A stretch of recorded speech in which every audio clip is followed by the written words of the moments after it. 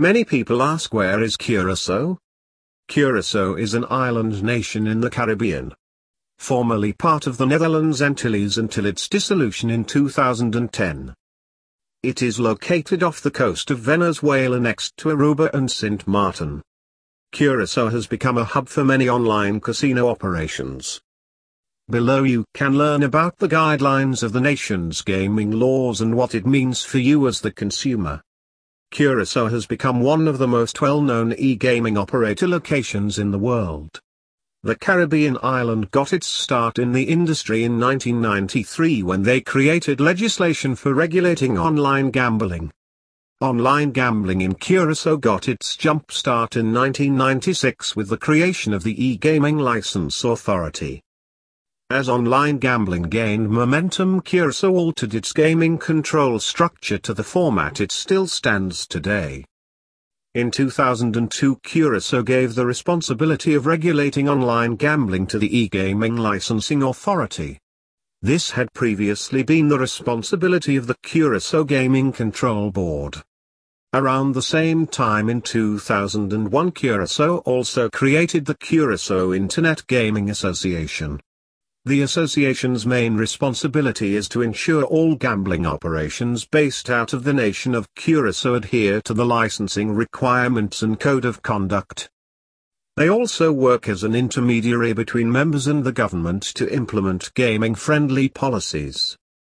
Since its establishment in 1996, the Curacao E-Gaming License Authority has grown to accommodate one of the largest gaming license demands in the world. This demand is due to many factors. The licensing requirements in Curacao are intended to be manageable for even small startup online casino ventures. They offer IT infrastructure and hosting support for their members as well. Other than the ease of startup, the main component drawing online casino owners to Curacao is the financial aspects of their licensing.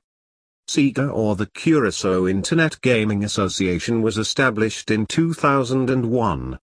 Their main purpose is to act as an intermediary between members licensed within Curacao and the government. CIGA works on behalf of the licensed members by representing them in a variety of ways. They speak on behalf of the members to strive for legislature and policies that benefit their businesses. They can also represent members in any legal matters that need to be attended to with the local government.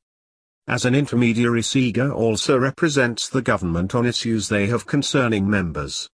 This is mainly making sure the members are fully compliant with their licensing requirements.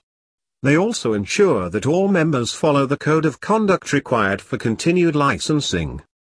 What does it mean for the consumer and online casino player though? It means a lot of options and new choices as more and more Curacao-based online casinos pop up.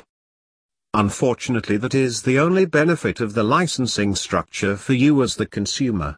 With the simplicity and affordability of obtaining a license to own an online casino comes quite a few negatives for the consumer.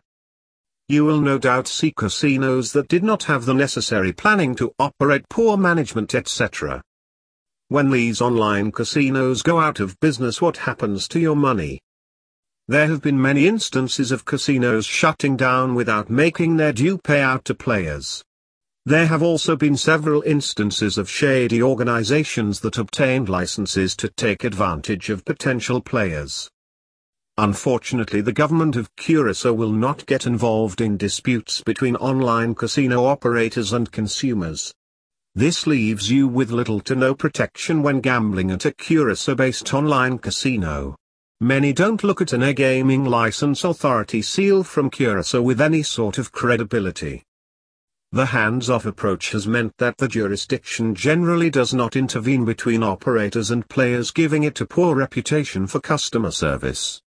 This has had a detrimental effect on players choosing to bet with companies based in Curacao, as their wagers were not as protected as they would be were the online casino based in a country with a more reputable licensing system and regulatory body. Unlike some of its Caribbean island neighbors, Curacao is a glaring omission from the UK's whitelist of gambling jurisdictions.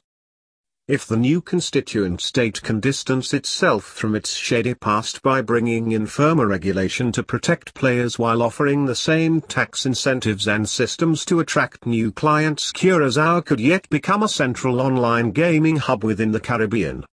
The first steps towards this goal have already been taken, with the Curacao Gaming Control Board creating new regulations in 2014 to manage bookmakers.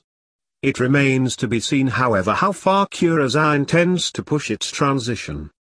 Curacao e-gaming has been making strides to fix its damaged reputation, propelled not only by online reviews and opinion but also by factors affecting the entire country. The islands, formerly part of the Netherlands Antilles, became a constituent state of the Kingdom of the Netherlands when the Antilles were dissolved in October 2010. This new change of identity seems to have been the driving force to help mend its online gaming status. Betting on sports is also a strong market for Curacao, with many bookmakers holding a license on the island, including Come On Sportsbook. In addition, Curacao is home to over a dozen physical casinos, such as the Breezes Curacao Resort Casino Royale and the Marriott Emerald Casino. Most only offer slot machines, although a small number also feature poker rooms and table games.